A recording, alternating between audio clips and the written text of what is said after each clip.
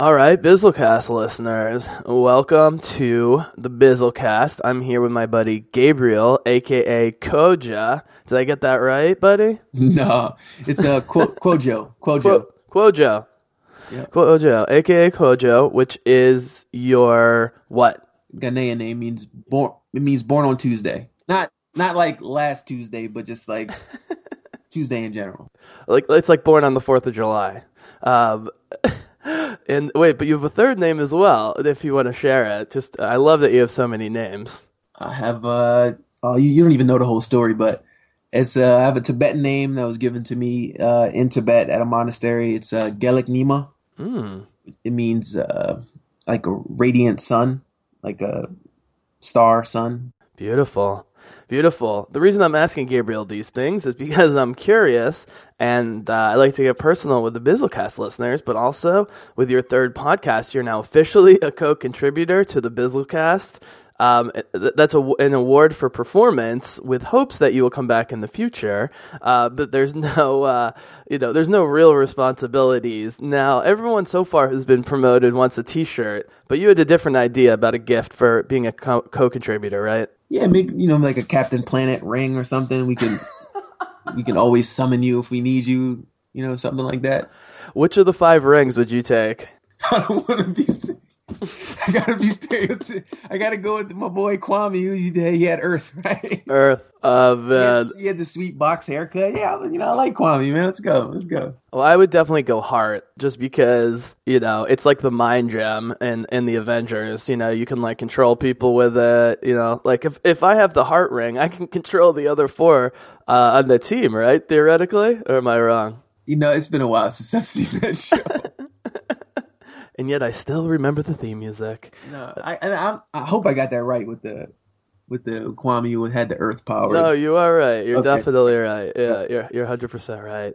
So, anyways, welcome officially to the co-contributor family. It's great to have you back, and finally on a solo podcast. The topic of this podcast is going to have to do with race and Hollywood. And I'm calling it race and Hollywood and not racism in Hollywood because I want to have a broader discussion, and I don't want to alienate any listeners right off the bat. And we will assess, what level of racism there is going on and what types there are at some point, but I'm going to keep it about race and Hollywood. And this just happened to work out in terms of me wanting to get Gabriel on a solo, because Gabriel first appeared to talk about Star Wars. It was a Star Wars. It's been all Star Wars. I was a little out of my element. Oh, but yeah, that's right. You did the preview and then the review. Yeah. Yep. Awesome. I loved our review with you and Matt. That was a lot of fun to re-listen to a couple times. People really dug that. So we're not completely off Star Wars, because I think our boy Finn is going to come up at some point in this discussion, perhaps. However, the Academy Awards are fast approaching. As of this recording, it's Wednesday, January 27th. I believe the Oscars are... when are the Oscars? They are February 28th. So we're about exactly a month away. And what do you know? Between the 4 acting categories and the director's categories, which is 25 total awards, you have absolutely 0, not only black people, but people of color, with the exception, I suppose, of Inarritu for The Revenant. He's Mexican. The people of color designation these days, I'm really not sure what counts. So I'll call him a person of color. You could expand that also to include Best Picture nominations, right? Does that include Best Picture noms? Right. He would be in it for The Revenant with Best Picture. Yeah. Are there eight movies nominated this year, or they're still doing just the 5? No, there are 8. There are 8 movies, and somehow not only did Creed, which is going to form the bulk, or part of the bulk of our early conversation, because some of the greatest critics and minds in the country are highly confused and or offended by Creed's absence, but they still had 2 spots. You can go up to 10. So it'd be one thing if there were 10 and it just got shut out, but it really got drafted because there are still spots open. And, if you look at the awards for this year, And as Gabriel and I were talking off mic before we started recording, we're going to sort of start with 2015 in film because it's freshest in all of our memories and it's very instructive, and it is maybe a breaking point based on the fact that the host of the show, Chris Rock, is going to structure his entire monologues around this race issue, and they're not trying to stop him. We'll get back to that. But so we're going to start here, but then we're going to go back in time. Because, the first African-American actor to win an Oscar was Hattie McDaniel for Gone with the Wind in 1939. So this goes way, way, way back. But most of the awards have been in the last 20 years, and we'll talk about the politics behind all of that. Now, this year, for the Academy Awards, for Best Picture, you mind if I just run through it real quick? Yeah, go for it. All right. So these are all the movies that are not Creed or Straight Outta Compton. And I'm going to say which of these films I think those two movies are better than. And, you can say, drop whatever you want. So this is alphabetical order, basically. Bridge of Spies, not good. Both Compton and Creed, way better. I hated Mad Max Fury Road. I've tried to rewatch it. Everyone I know and respect loves it. You know what? I'm glad it got nominated just because it's so left field from like the normal Academy, what gets praised from the Academy Awards. So I'm okay with it getting in. I mean, I do think that it was groundbreaking in many ways, and like will have a lasting impact on cinema moving forward. So I'm okay with Mad Max being up there. I'm going to keep my mouth shut about Mad Max. It's like Game of Thrones. You get me going, I'll never shut up about how much I hate it. The Revenant, which I'm just really not interested in seeing, but it's... Let me tell you, like visually, like some of the things, like the cinematography, some of the shots, like the beauty of this movie are like astonishing. Really, really, like Leo, like really, like he went all out and trying to get this Best Actor nomination in this one. Just him, it's over 2 hours of him just like crawling through the ice and the mud, but just so beautifully shot, so like brutal, but really just the artistry and it just screams like this is a film. Like the process is just at the forefront, but in a way that doesn't overwhelm you. You still get fully engrossed. It's possibly like one of top 10 most beautifully shot, beautiful to look at movies ever made, without doubt. And Alejandro Inarritu, who directed The Revenant, but was also a producer, would be involved with the Best Picture award, won for Birdman last year, a movie which I love. Really is one of my favorite movies ever, certainly in the last 5 years. That more than Leo or the subject matter would make me go see the movie just for the cinematography. I just don't like nihilistic movies that are just purely about survival and don't really say anything, is the impression I get. I get that it's supposed to be beautiful. This seems like too obviously just trying to get Leo an award. Maybe I'm just cynical. I don't know. Fair. Your concerns are fair and like valid, but in spite of those things, in spite of being like award bait, and it achieves things that are just mind blowing. Like it has to be viewed. I'm going to get back to the three films that I do believe are worthy. Let's get to that. So there's Room, which I didn't see, with Brie Larson, who apparently is like a lock to win for Room. A bizarre story about being, kidnapped and locked in a room, essentially, with their kid, and that's not my type of movie. Brooklyn, you got to have sort of a off-kilter indie movie that no one's seen every year. I actually went into it, and for the first half hour was extremely bored, but it was so well done. And the lead actress, who's a very, very, very young woman from Ireland, and it's about being Irish in New York like 50 years ago, was absolutely spectacular. And I was really on board. I definitely wouldn't put it Best Picture. Now, the three that I've seen that I can see winning, there's two that go together. One's Spotlight and one's The Big Short. And while they're filmed very differently, and The Big Short is a lot funnier and more fast-paced, are dealing with major, major social issues. Spotlight being the priest scandal that was uncovered by the Boston Globe in 2001, 2002. The Big Short dealing with a more recent issue having to do with a number of different unrelated characters, including Christian Bale and Steve Carell and some others who, because they were brilliant, predicted the mortgage crisis before it happened. made tons of money on it, but ended up feeling really bad about the whole thing. This is a true story, because they weren't betting against the failure of the economy directly. They were betting against the failure of these horrible banks, investment banks. But, ultimately they were benefiting from the suffering of people. Very interesting movie, very funny and quirky. But the last one, and the one I think should win, since Creed's not on the list, is The Martian. And just from pure filmmaking, I know The Martian's like, yay, a feel-good story, and The Revenant's so, dark and Mad Maxy and whatever. Sometimes they award those types of movies, and sometimes they go for the more feel-good movies. But Martian's a feel-good movie with a lot of heart to it, and it's also a very diverse cast. I mean, there's as many people of color, actually maybe more people of color in that movie than there are white people. Donald Glover, Chiwetel Ejiofor, Bruce Ng, who's the head of JPL. You have all the Chinese people who start getting involved. Right. Pena. Oh, what's his first name? Michael Pena. Pena. Yeah. Yep. It's a diverse cast. It's Ridley Scott, who somehow in his 78 years has never won an award with a director award. He did win a producer award for Gladiator Best Picture, not won a director award, and won't win this year. Anyways, point being, you look down that list, we can count how many black people are in these movies. Seriously. I mean, I hate to put this away. Bridge of Spies, no major black characters. Fury Road, no major black characters. Revenant, were there black characters?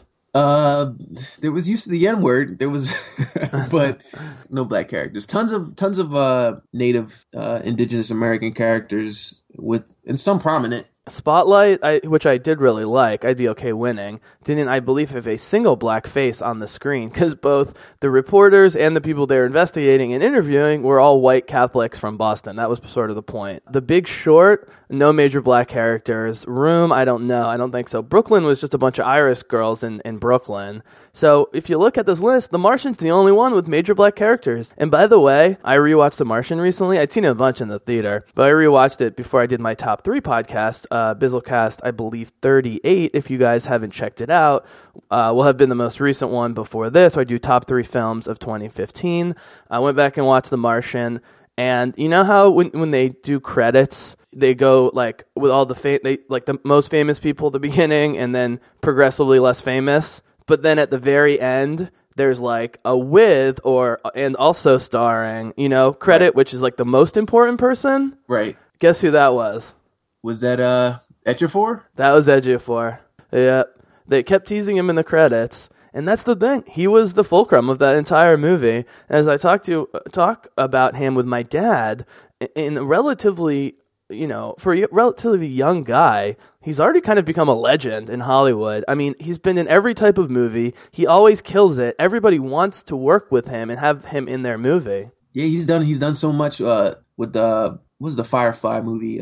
Serenity. He's in there with the nerds. Oh, he's not just in there. He plays one of the great, one-dimensional bad guys that's still highly compelling, that's ever been seen in any kind of genre movie or any movie. I mean, that's one of the great bad guy characters ever, because he's so calm, he's so brutal, he's a total monster, but he has this weird ideology. He's not just like the Joker, he really has goals.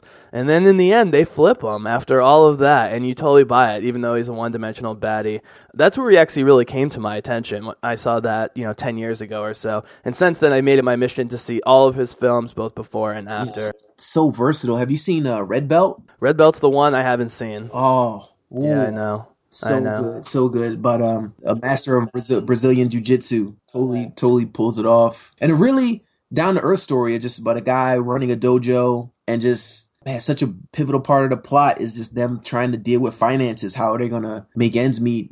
Still trying to run a small business. And right. He's being asked to maybe train a professional fighter and doesn't really want to get back into or fight professionally. And he doesn't really want to get back into it. But yeah, very, very good role for him. Just shows his range. This is a perfect place to jump off, buddy, because in 2013, he was nominated for Best Actor for 12 Years a Slave, which I assume you have seen? Yes. Okay. But could only watch one time. Yes. Jeez. I saw it in the theater. Could only watch one time. Yeah. Now, someone did win for that movie, and that person is Lupita Nyong'o. And she was fantastic. She was basically getting tortured the whole time. And Ejiofor had a much higher level of difficulty because he had to carry the whole movie, I thought. Now, Steve McQueen, nominated for Best Director and, won for Best Picture, did 12 Years a Slave. And so Chiwetel, got to have a little love, or get a little love, I should say, with the movie winning Best Picture. But with 12 Years a Slave being, by far the most recent, black, quote unquote, black movie to win Best Picture. Oh, and by the way, it's the only one ever. You've got The Color Purple in 85, Precious and Blindside in 09, Django Unchained 2012, and Selma in 2014. And, so all of them, other than Color Purple, have been in the last 5 or 6 years. Only 12 Years a Slave has won. We know Creed's not going to get it. We definitely know that Straight Outta Compton's not going to get it. What is this saying? I mentioned in the podcast, man, that I hate to paint in a broad brush, and if I'm out of line here, please stop me. But it seems to me that the 3 most common movies that people actually see that make money and that do relatively well, with a lot of black people involved, are sports movies, music movies, or slave movies. I could be wrong. And sadly, traditionally in American society, those are the roles that we had that were most embraced by the old white establishment, which happens to be the members that make up the Academy and who are voting for these movies, like what they can relate to. Where you mentioned Creed and Straight Outta Compton, which really are about the current state of blackness in America and specifically young black men in America. And it just is not relatable to the Academy. They just can't really put themselves in their shoes. They see it as foreign, probably. I mean, of course, this is speculation. I'm trying to give them the benefit of the doubt that maybe it's not just like outright racism, but maybe it is just from their point of view, from their perspective, as like they just can't wrap their heads around and put themselves in the shoes of a young black male. I'm so glad you said that, and but also how you presented it, because I mean, I couldn't have said it better than you. You look at Creed and you say, sports movie. You look at Straight Outta Compton and you say music movie. But it's really about the black experience. And this is why it's even more offensive that those 2 movies haven't gotten more love. Not just the Oscars, but just in general. Because these are 2 movies that say, okay, yes, we know that, a lot of successful black movies or successful movies with black stars involve musicians or athletes. But in both cases, like in Creed, he's just a black guy trying to get by and figure out his identity, who happens to be a boxer, right? And NWA is a little bit more tied up with their music, obviously, but it was still, there was very little music in that movie. It was really about their lives. Well, in Creed, he's not trying to get by. He's trying to find himself and using boxing as a way to find himself and establish his own identity. I didn't mean, sorry to interrupt you, I did not mean get by from a financial sense. Okay, I meant find his way in the world, find his identity. And so, we haven't really specified this much. Straight Outta Compton made a lot of money and was one of the highest reviewed movies of the year. Go ahead, Gabriel. Well, it did get a, Best Original Screenplay nod? Did it? Yeah, it was nominated. The 2 white writers. It did get a Best Screenplay. I'm not seeing it on my list here. Because the writers are white. That's why it's not coming up on the list. So they're white writers for black movie. That's unbelievable. And, in Creed, Stallone gets nominated, and the star, Michael B. Jordan, doesn't. And the director, Ryan Coogler not being nominated is the real travesty. When you really, go behind the scenes and, see that, it was his baby. And, of course, he brought Michael B. Jordan in because they had a relationship in the past. He really had to pitch it to Stallone. He really had to convince Stallone. Yeah. It was not easy. Most people don't know, actually, that his plans for Creed started before they did pre-production on Fruitvale Station a few years back. He presented the idea to Michael B. before they started Fruitvale Station, and they basically spent the next couple of years, making Fruitvale Station, but also pitching it to Stallone until Stallone agreed. But you know what? There's a really great consolation prize for Ryan Coogler. I have 3 words for you. You ready? Go for it, man. Black fucking Panther.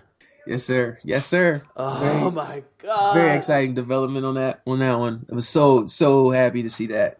I mean, we like to sidebar in the Bizzlecast. Now, you being an African American, but an African American who's African and African American. I don't know your true lineage, but you're like my father's was born in Ghana. Okay.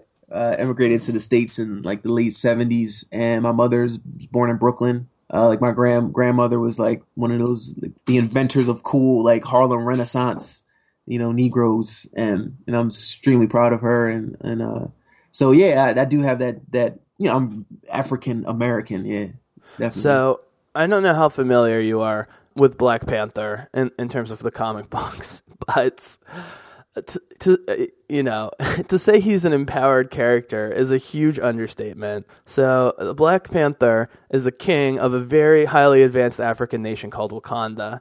His real name's T'Challa. He goes by Black Panther. It is a made-up country, but culturally it's very based on a number of different African cultures. They just happen to be sort of a secret country that has, vibranium, and so they're rich and they have a very advanced culture. So, you've got that, but Black Panther is one of the smartest and most capable and powerful superheroes in the Marvel Universe.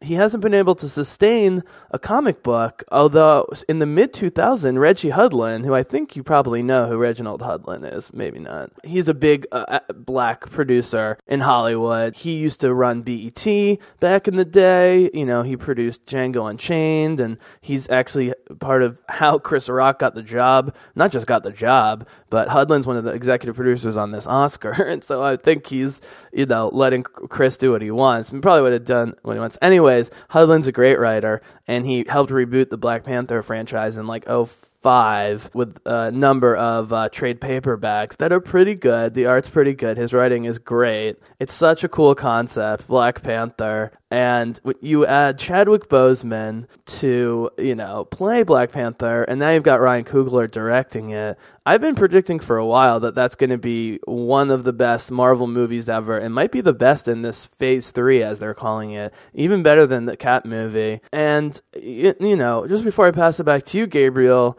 I want to make yet another prediction, which is now that Ryan Coogler is involved, depending on the script, but they're going to be making it in Africa. It's going to be dark and very real and very modern. That could be, I'm not going to say it's going to win, but that I think is going to be the first Marvel movie to get nominated for Best Picture. I don't think it was going to win necessarily, but I more than any other Marvel or DC movie, coming up, Black Panther seems to be the one. And again, there's going to be some political reasons between that happening or not happening. Go ahead. Oh, just wanted to add that there was a Black Panther animated series. I think it was a short run, no more than 6 or 12 episodes that aired on BET. I think around maybe 3 or 4 years ago. Yeah, it's because of Reggie Hudlin. That's interesting. Yeah.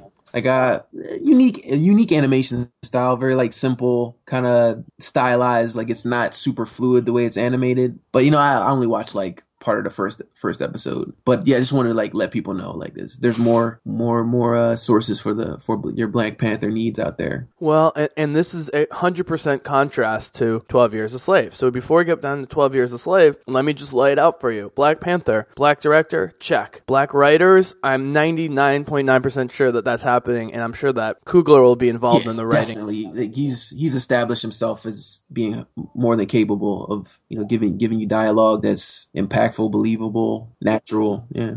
And then you got one of the most talented, charismatic, and promising up-and-coming. I don't even know if up-and-coming is the right word because he's had numerous acclaimed roles already. Chadwick Boseman. It's just that he's young. He's already played James Brown and Jackie Robinson. Yeah. Talk about music and sports with black actors, right? But now we got comic books, and Marvel's really ahead of the curve finally with the black comic books. Point being, almost every character in Black Panther is going to be black and probably African or playing an African. There's only one confirmed white character so far, which is Andy Serkis as Ulysses Claw, who's the big bad guy, who's basically an arms dealer and mercenary from South Africa. You know, if you've ever seen Leo in Blood Diamond, it's a little bit like that, although way more brutal. And he was in Age of Ultron, the Avengers 2, Age of Ultron, if anyone saw that, where Ultron steals his vibranium and cuts off his arm, and that arm actually gets replaced by like a bionic arm. And so, yeah, you're gonna have a bunch of good guy black Africans, you know, going after some bad guy white Africans.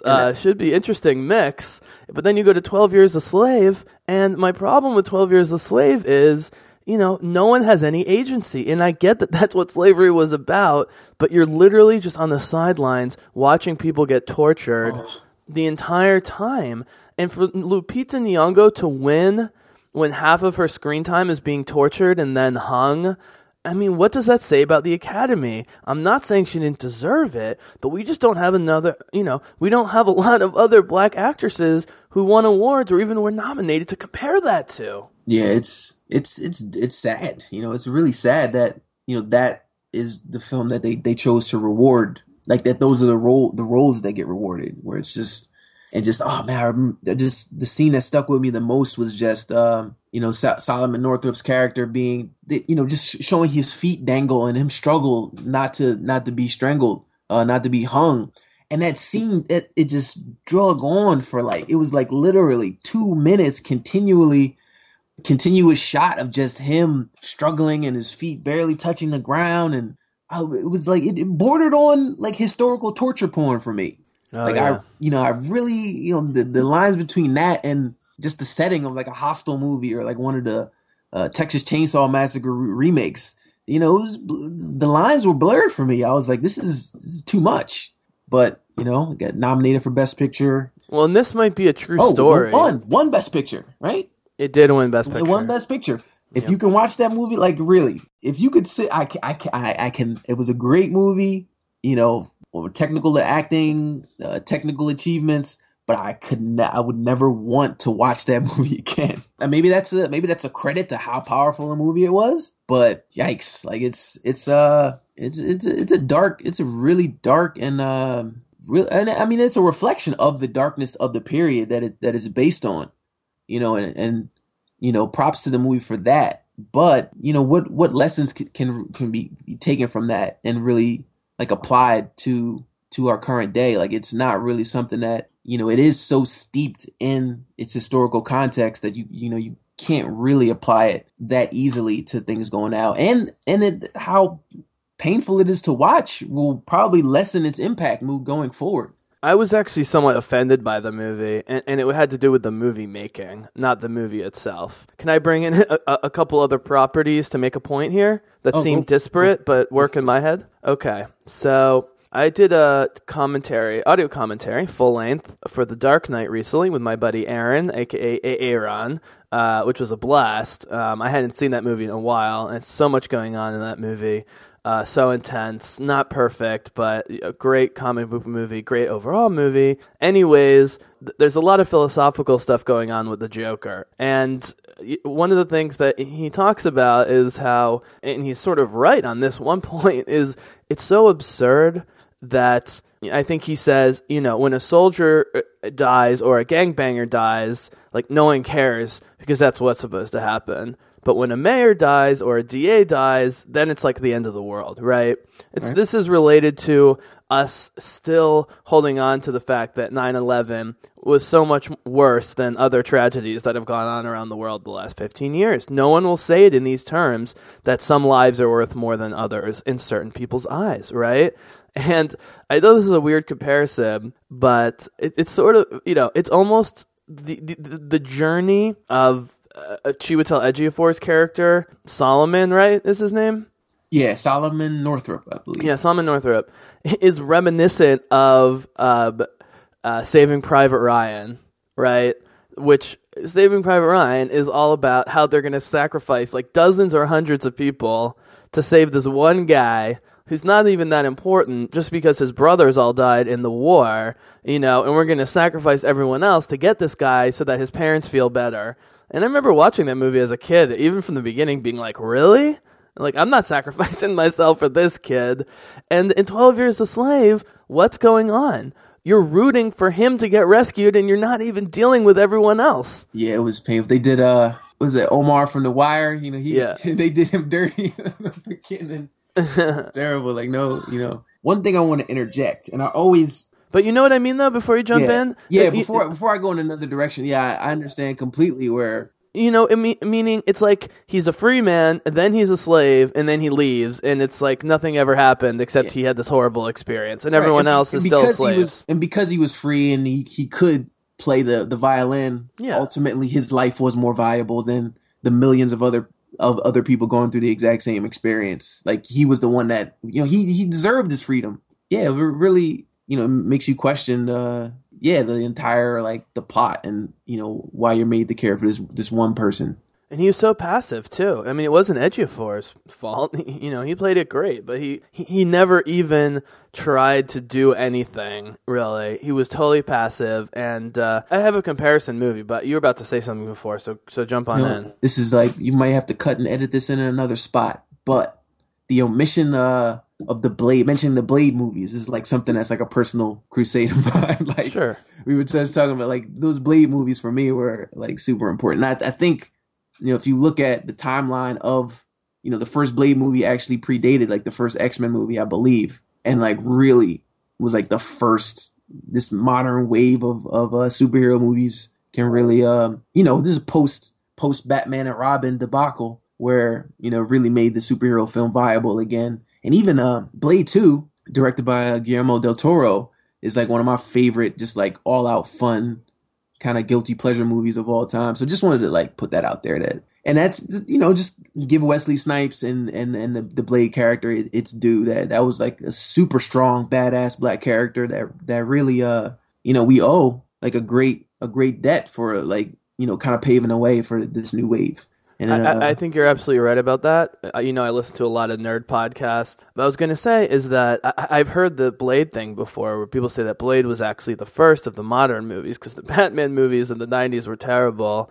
Guillermo del Toro is fantastic. I love the Hellboy movies as well. But, I will say, if he had been a white superstar instead of Wesley Snipes, I don't know. At the time, Wesley Snipes, was pretty beloved by definitely by white people. I don't know if black people like Wesley Snipes. I grew up loving Wesley Snipes, so I don't think that was the issue there. I think it was more that it was vampires. It felt, and it wasn't a major property. I mean, it's not a coincidence that they rebooted, the superhero movie genre with X-Men and Spider-Man, because those are the two biggest properties by far, at least from the Marvel universe. So I just wanted to jump in there. You're certainly on point, and the fact that it was a black guy, even if it was Wesley Snipes, is something to take into consideration. Go ahead. No, just wanted to just throw that in there, and let's see, where were we? 12 Years a Slave. So you've got.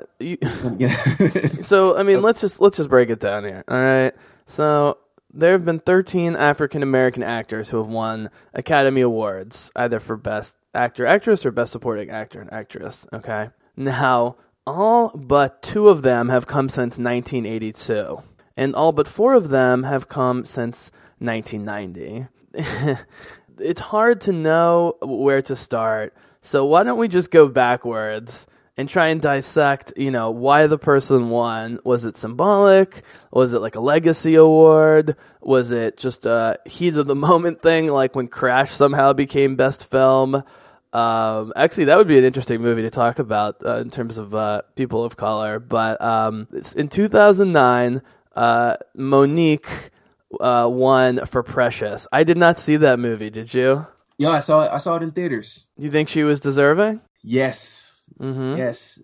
Especially just from Monique's career. Like, if you know her as a comedic actress, which is where she got her start. I believe she was a mother, just a sitcom starring Brandy. That was her most notable role up until that point. I think she was like in stuff like Soul Plane. I think she was, before that, like really, really black movies that were, I did air quotes. You can't see them, but like quote unquote, like kind of black comedies. And no, she really, really just came out of nowhere with just like a really dark, very, very grounded, very serious performance that really no one saw coming.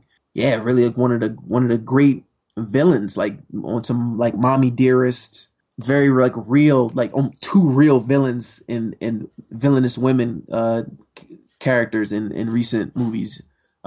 Kathy Bates' character in Misery, Mommy Dearest, like along those lines, like really scary, really dark, just like abusive mother. Like it's up there on that level, you know. And also in terms of like pop culture, hip hop culture, like the role is like its impact in Black culture is like continues on, like where the role is like mentioned constantly. You know, it's almost become, do you like Monique and Precious is like a thing. Like I'm going to be that level of like harshness and evil. Like it's a thing. Like it's really worth watching. Definitely you should see it. Another, you know, it's another performance where in the movie itself is like it's very dark. I mean, I don't want to have any spoilers. You know what? I don't want to get into spoilers. No, that's okay. That was great. But it's like the most. It deals with like current issues in the Black community, but like the most extreme, darkest elements of like the modern Black experience that like not that many people can relate to. Like this is just like the most extreme.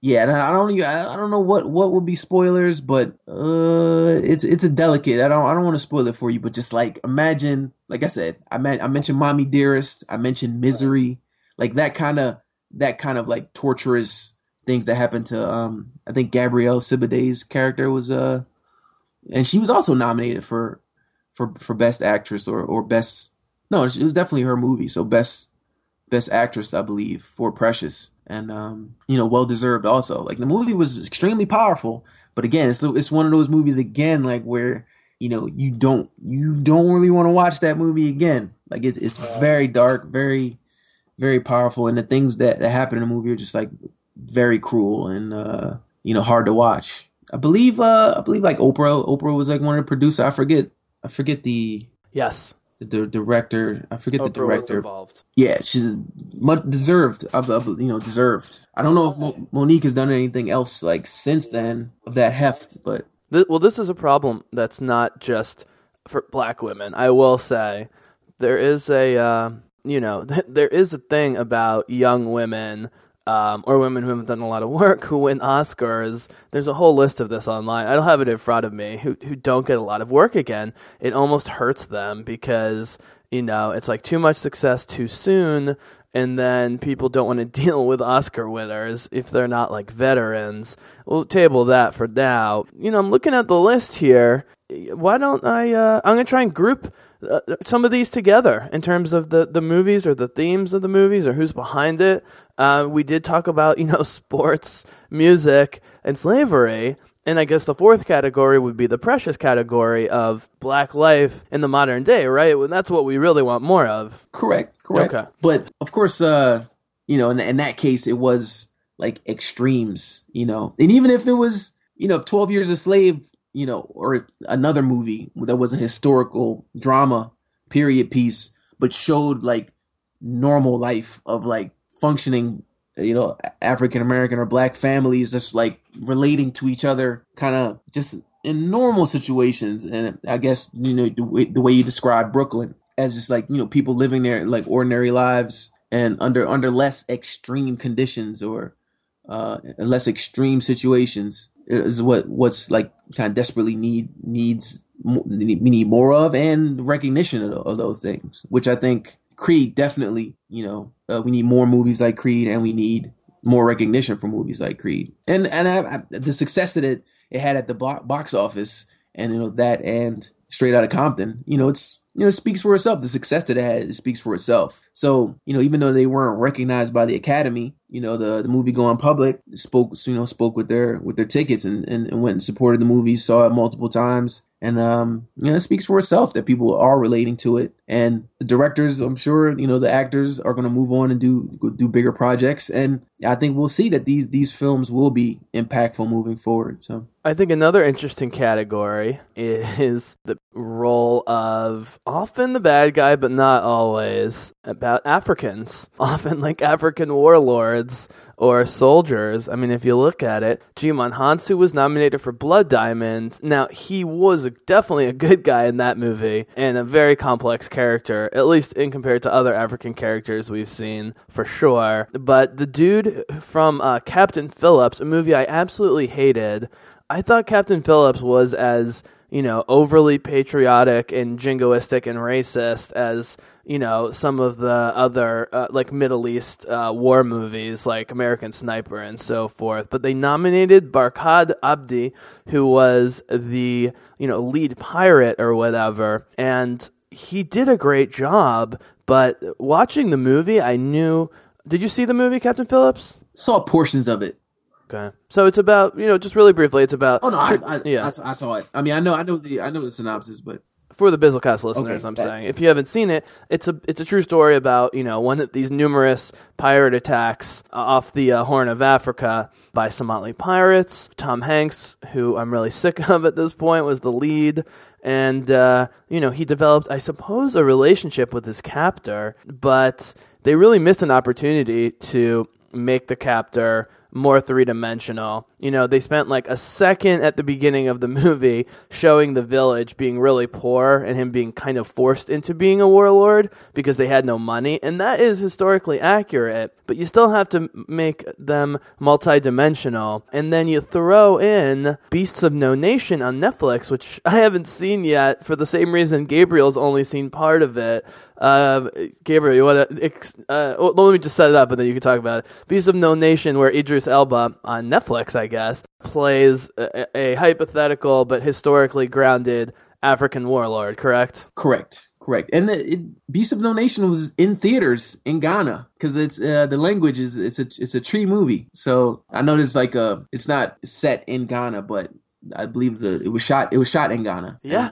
But I mean, look at it. That's a movie about, child soldiers in Africa. Mm-hmm. You had Blood Diamond, another movie about child soldiers in Africa, where you had to rely on white people to help solve the situation, and it was just lots of horrible African warlords and what they did to the kids. And then you have Black Hawk Down. I love Ridley Scott, but Black Hawk Down, literally is 2 hours of white guys with machine guns just mowing down Somalis. And then you have the winner of the 2006 Best Actor Oscar, Forrest Whitaker, for The Last King of Scotland. Now, he was playing Idi Amin, who was a really, he's somewhat complicated. I would consider him a bad guy overall, like in real life, but I understand that it got mixed up in the Black Power movement a little bit, and so, or I can kind of see that. I would love your take on the movie and Idi Amin. But I thought that Forrest Whitaker, just with his acting skills, made it a multi-dimensional character, even though he was psychotic. He definitely made the character charismatic, where you could see why he ascended to power and why he was able to make people love him. I mean, the first part of that movie, you really like Idi Amin as a character. He's so exciting and energetic and charismatic. But sorry to interrupt. It was framed perfectly too, having James McAvoy, who, as I've said on my X-Men commentaries, McAvoy is my favorite actor that doesn't get enough work. I don't know why. He's spectacular. He was amazing in the X-Men movie in 2014 as Professor X. Anyways, James McAvoy as the Scottish doctor, the Scotland's actually referring to him in some ways. That's where his naivete and wanting to kind of believe in Idi Amin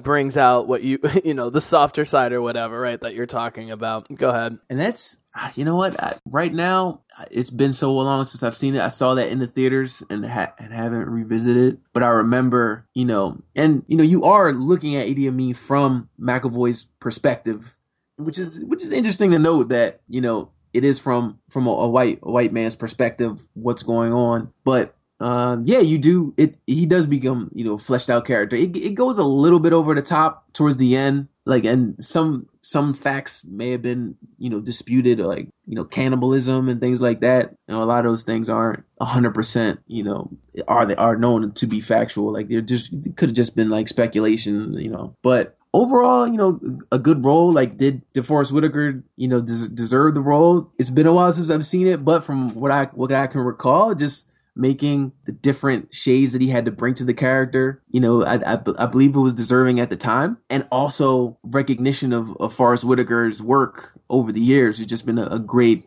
character actor. Yeah. So many great roles over the years. Ghost Dog, I think that might have been like the role that really made me love his work. I love Ghost Dog. Yeah, It's so yeah, good. such a great movie. And yeah, so at the time, I didn't think it was, I felt it was deserving. I probably should revisit the movie. So, in terms of awards in my lifetime, the first one that happened in my lifetime and was a movie I saw, maybe not at the time, I was a little young, 1989, Denzel Washington, the young guy at the time, won for Best Supporting Actor in Glory. I don't know if you've seen Glory. Nominated. No, won Best Supporting Actor. Yep. He got it? Yep, 1989. He won Best. It was the Best Actor award that had been evading him all these years. In '89, he was actually nominated for 2 movies. He's nominated for Cry Freedom and Glory, and he's played numerous roles in Africa, I believe. But I'm looking at it here, multiple sites. He won for Best Supporting Actor. Okay. He's the first African American at the time to receive 2 Best Supporting Acting nominations. And that was a great movie about the Civil War. I don't know how it would hold up today in terms of production values, but it's a pretty powerful performance. That was, I think, definitely a reward for a great performance and not just political thing. But then next year you have Whoopi Goldberg winning for Ghost, Best Supporting Actress. I mean, that movie, first of all, holds up terribly. I can't even watch it for 5 minutes on television. Go ahead. It's so bad. Yeah, I don't know what that's about. I mean, that may have been a do-over, a makeup for The Color Purple, which was an amazing performance from her. Now, that's the only thing only way I could justify that one. Okay. No, well, let's follow that train of thought. Something that we've talked about. Being rewarded for a movie when you should have been rewarded for a past movie. 2001, Denzel and Training Day. I actually really like Training Day, even though I don't like anything else that director's done. What's his name? Antoine Fuqua. Yeah, Antoine Fuqua. I don't like any of his work, but just because of Denzel's chemistry with Ethan Hawke, who I also love, I totally dug it. Now, I don't know how that was a Best Actor versus Best Supporting Actor, so that was a double whammy in terms of makeup award, right? Because not only was that a makeup award for past performances, but they somehow made him into the Best Actor instead of the Best Supporting Actor for that movie. I don't know how you feel about that. Yeah, it was, and for black people look at that was the award that he should have received for Malcolm X. Right. That definitely, or like Malcolm X's was like such an amazing performance in a film that stands out up to this day. Like, it's a little dated, but it's so well done. It's I definitely watch that like once a year, probably. Yeah, it was a fun performance. He really got to show a different side, and like you said, the chemistry they had with Ethan Hawke, and it was a different side of Denzel that we hadn't really seen before, and seeing what Antoine Fuqua has done before, it was kind of one of those things where, almost like seeing the trajectory of M. Night Shyamalan's career makes you appreciate Haley Joel Osment, what he did in The Sixth Sense, and like what John McClane, the actor, who are you talking about? John McClane. John McClane. Yeah, John McClane. The actor who played John McClane. He's slipping my mind. His name. What movie are we talking about? The Sixth Sense. Bruce Willis? Bruce Willis. Ah. Yeah. So, like, seeing what performances M. Night Shyamalan got out of his actors, later on in his career, you revisit The Sixth Sense and you see, like, wow, like, Haley Joel Osment and Bruce Willis really must have, like, taken over that movie. Maybe even, said, like, nah, M. Night, I'm not doing that. Like, maybe they, maybe. But like, again, seeing what Antoine Fuqua has done, and you can probably see just how special Denzel's performance was in that movie, or just maybe not like a special performance, but just shows Denzel Washington's ability as an actor to pull that off and just make it such an entertaining movie, really carry it and steal the movie. He may not have been the lead role, but it is like that performance stole the movie, just dominated it. So, also in 2001, this was like a cleansing year for the Academy. Now, you can debate the merits about whether Denzel deserved the award for that particular performance over everybody else. I'm totally fine with that because he's brilliant, and that was a very different movie and different role for him. But before that award, even, of the 4 major acting awards, the only one that no Black American woman, or I should say Black American period, had won was Best Actress. There have been Best Supporting Actor, Best Supporting Actress, Best Actor. So who did they decide to pick for Best Actress in the same year that Denzel gets his, quote-unquote legacy award for Training Day? Halle Berry for Monsters Ball, a movie that I never saw. I don't know anyone who liked that movie. She is basically emotionally tormented, I believe, in that movie by Billy Bob Thornton. So it's another sort of slave situation. I could be wrong. That was my memory of the whole thing. From what I don't know if I saw the whole movie. I believe she's married to Puff Daddy, who's on death row or incarcerated, and then Billy Bob Thornton is a prison guard, I believe, and I guess, that's, which is a very unbalanced, power, situation right there. So, it could definitely lead to that kind of dynamic in a relationship where, the power is totally shifted. But yeah, I mean, I don't know if you remember that Jadakiss song, Why, but it actually, there's a lyric, and I believe it's from probably the next year, but it was, why did Halle Berry, no. It pretty much it mentions why did Denzel have to be crooked before he took it, and why did Halle Berry have to be naked, and basically Billy Bob Thornton. It's a very graphic sex scene in the movie, whereas there's a lot of skin. It's very blurs the line of it's kind of pornographic. As I may have seen that scene by itself in isolation. Who knows? Well, and dude, to tie it into what you were saying before, right? I don't know if you said this, but 12 Years a Slave was like slave porn. What was happening to Lupita Nyong'o, both physically and emotionally, and this is what's so disturbing. Right? You'd have Denzel become a really, really horrible bad guy, and these women in horrible victim situations. Speaking of which, I forgot to mention one more recently. Speaking of victim situations, which is 2011, Octavia Spencer won for The Help. Right. Which I did not see. I've heard mixed things from people who have seen it. But, that wasn't exactly an empowered situation in Mississippi in the 60s for black servants, I would imagine. I could be wrong about that. Yeah, I don't know if you've been... It's called The Help. I can't believe they called it The Help. It's really amazing. Yeah, that was kind of offensive for me right there. I was like, no thanks. Well, perhaps it's ironic. Is that yeah? Is that possible? Maybe it may be. I'm sure. Viola Davis is a very talented actress. I'm sure. They brought a lot of depth to the roles. Sure. So maybe I discounted it too much, but it was just another period piece where people black people in a subservient role, it didn't appeal to me. It didn't appeal to me at all. So interestingly, numerous white women and black women were nominated for that movie. So that doesn't happen very often. And it was cool that Octavia Spencer was the one who won. I don't know if I know Jessica Chastain, who was the mother, and then there was Emma Stone. They were all nominated. So that's impressive. And just to bring things around to the superhero movie stuff, Viola Davis and Suicide Squad, huh? I have to say, being a Marvel guy, it's been hard enough keeping on top of Batman v Superman, although I just did a Man of Steel commentary with my boy Matt Goisman, so I'm paying closer attention. I just got the classic Frank Miller trade paperback, The Dark Knight Rises, on which the Dark Knight movies and the upcoming movie draw heavily from, apparently, so I'm excited about that.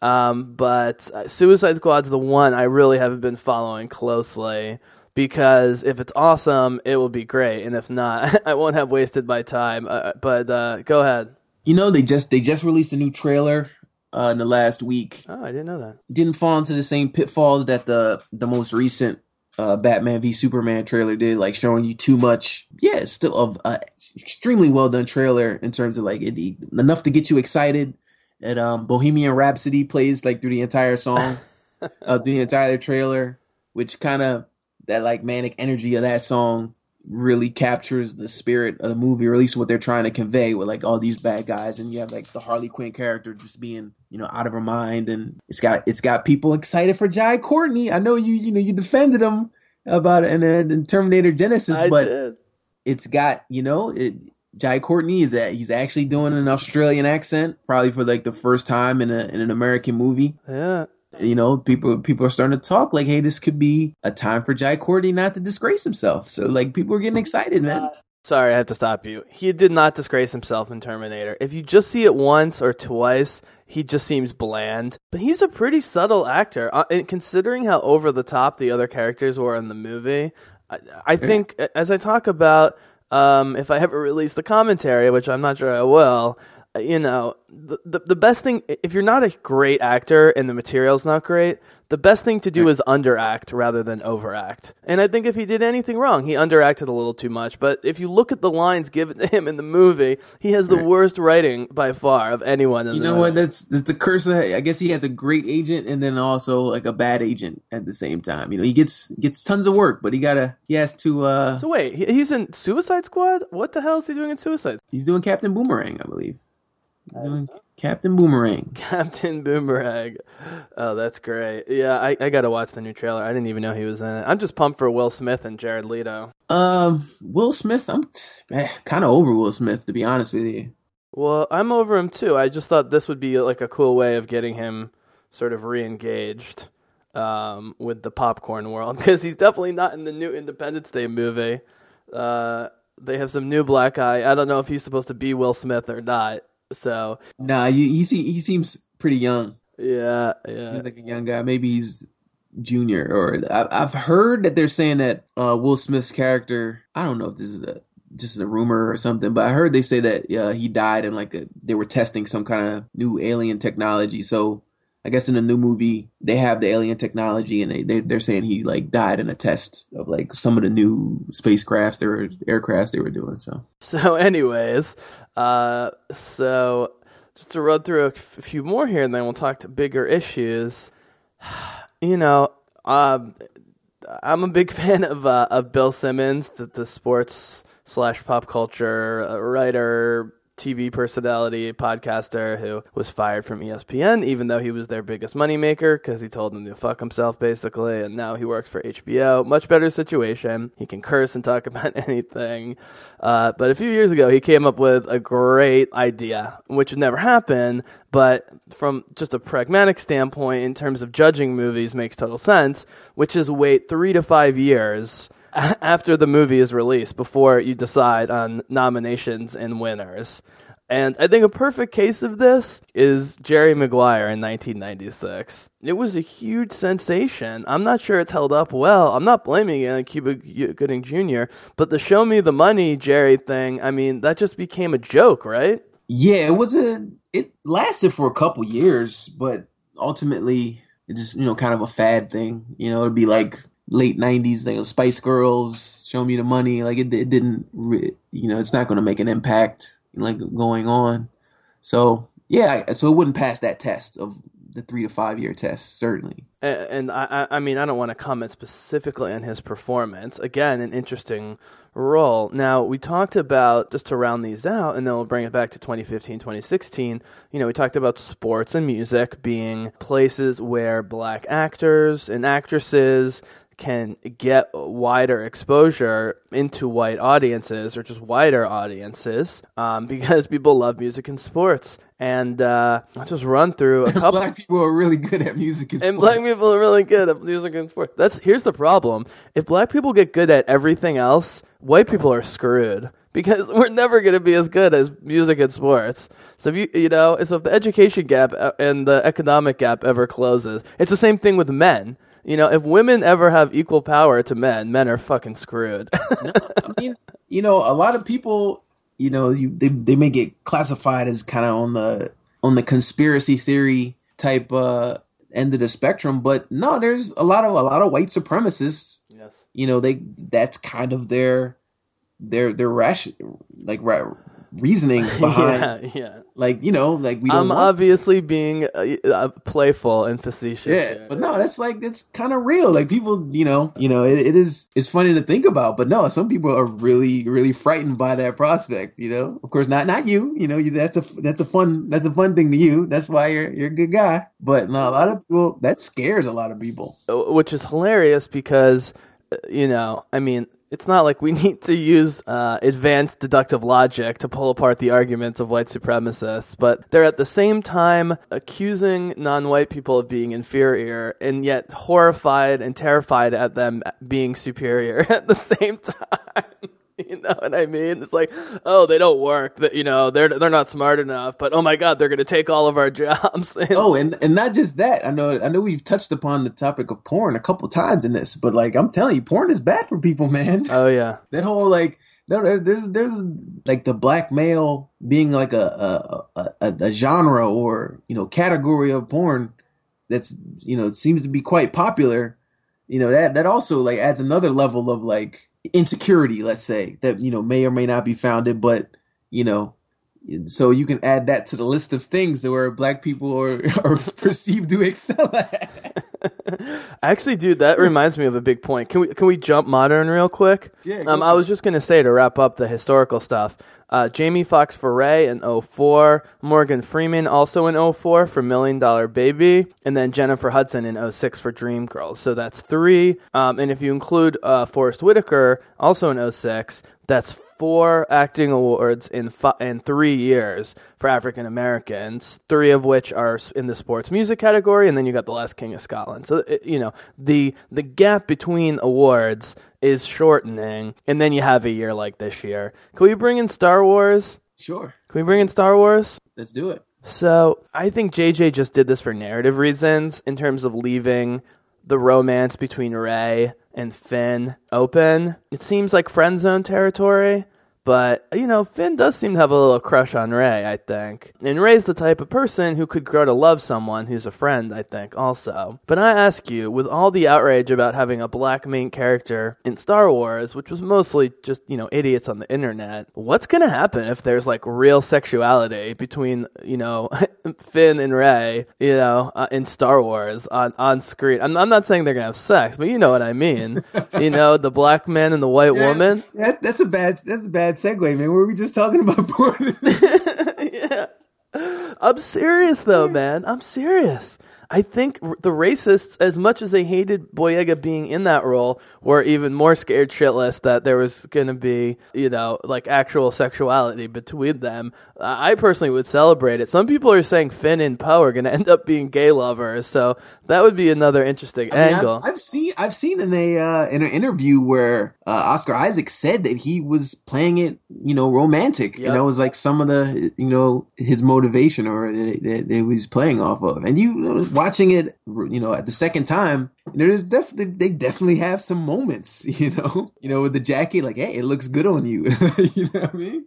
I think it was less that. It was the touching and Poe just, yeah, I think Poe has a crush on Finn right from the get-go. I think Finn has a crush on Ridley, and it will be a very interesting love triangle if this is actually what's going to happen. Well, yeah, that's a whole nother thing for people to get mad about. So there's going to be a lot, but clearly it would definitely give the series a different tone, a different trajectory, like almost like going into Empire Strikes Back, but in a new way, or like just tackling different issues, making it more realistic, more grounded, to delve into that stuff. So yeah, there's a lot of potential there that was set up nicely, where there's speculation on these things. I guess the bigger point I'm trying to make here is how many like big time movies have we seen interracial activity on the big screen at all, even in 2015? It's so rare. I'm trying to think of all the major black male. I mean, it's way more common, obviously, for white men and black women. But in terms of black men and white women and big screen, I'm having trouble coming up with any off the top of my head, which is disturbing. Let's see. Yeah, there wasn't even like a white groupie in NWA. Right, just the evil Jewish manager. I love that. he's suing for like Yeah, tens for of like billions of dollars. 100 million, like $100 million or something. I mean, Dr. Dre has money. Dr. Dre has money, a lot of money. Yeah, But I think you know what though. The first of all, I don't think he's going to see much money. Second of all, I bet they made him look better than he was in real life. I'm just guessing. I could be wrong. I'm Jewish myself, and I've worked in the music industry. But you know what?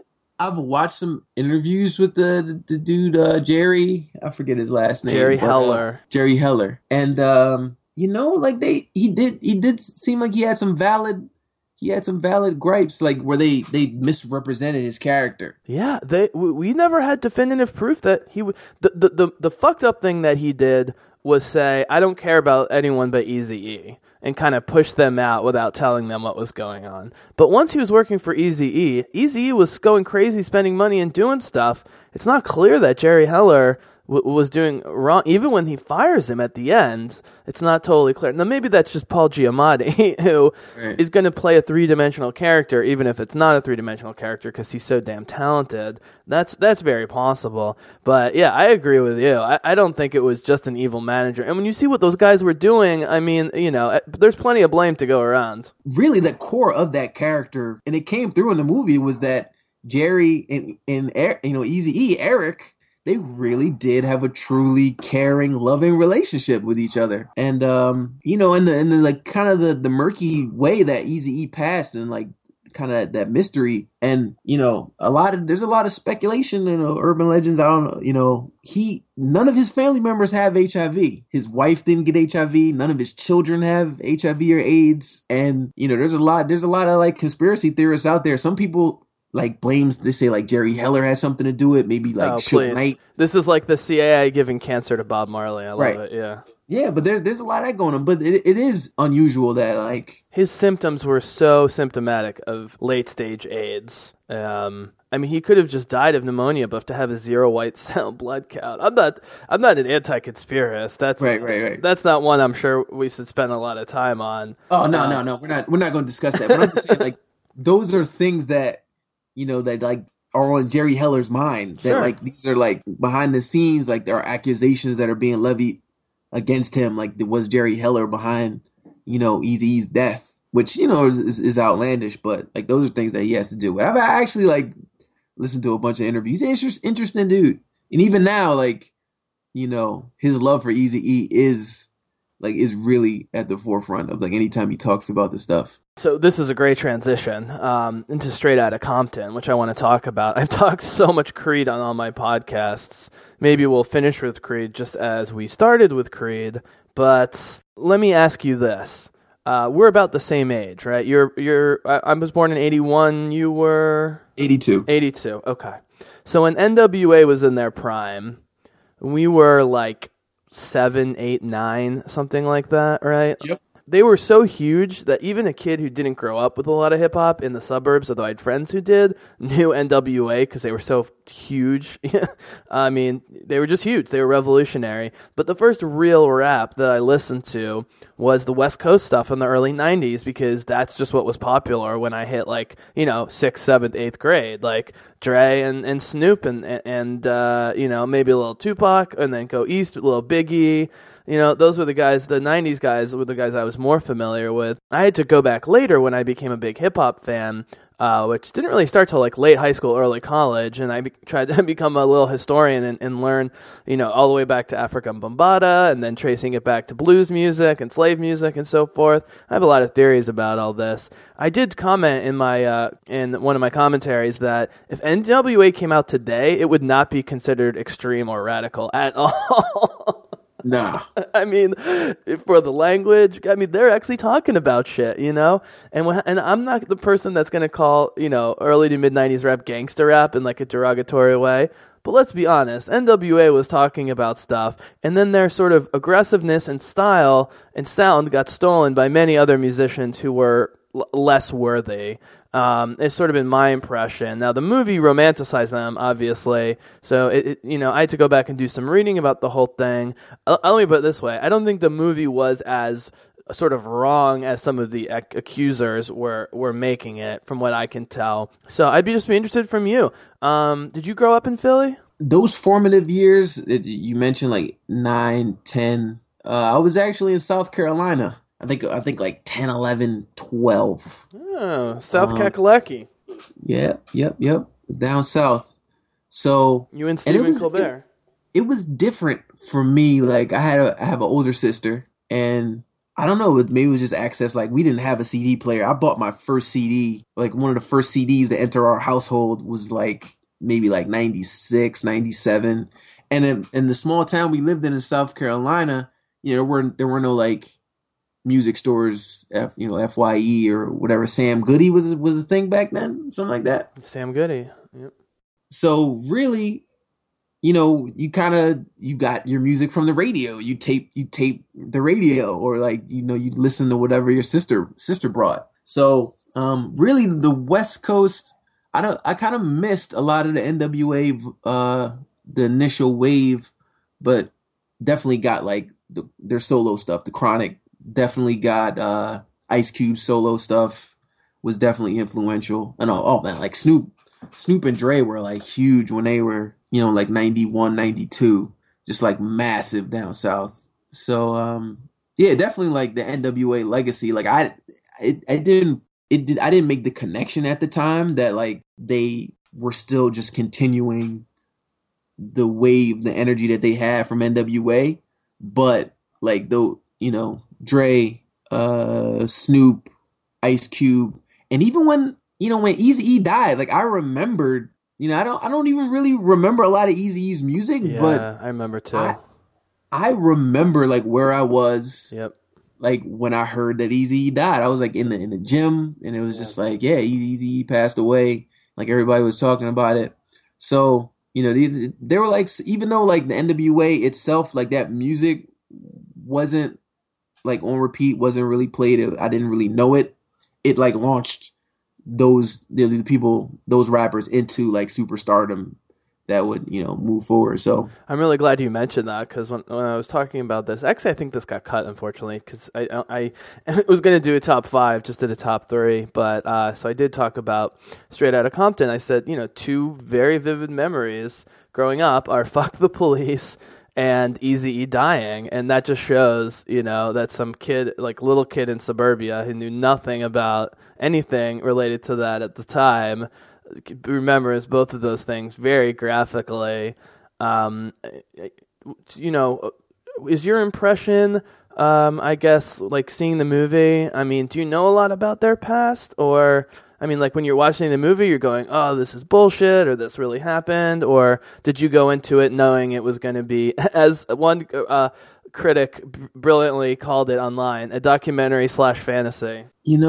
A friend of mine were talking about it like afterwards, and my best friend, and he's like, yeah, Ice Cube was just, just a family man, like choir boy, like he never did nothing wrong his whole life. And we kind of just laughed about it. Like it's definitely portrays, Eazy-E, like all of the weight of like the street life was placed on Eazy-E, allowing like every other member to just, kind of, be these like paragons of good behavior, and just like they, these forward thinking visionaries that were, just ahead of their time and clearly destined to become moguls in Hollywood.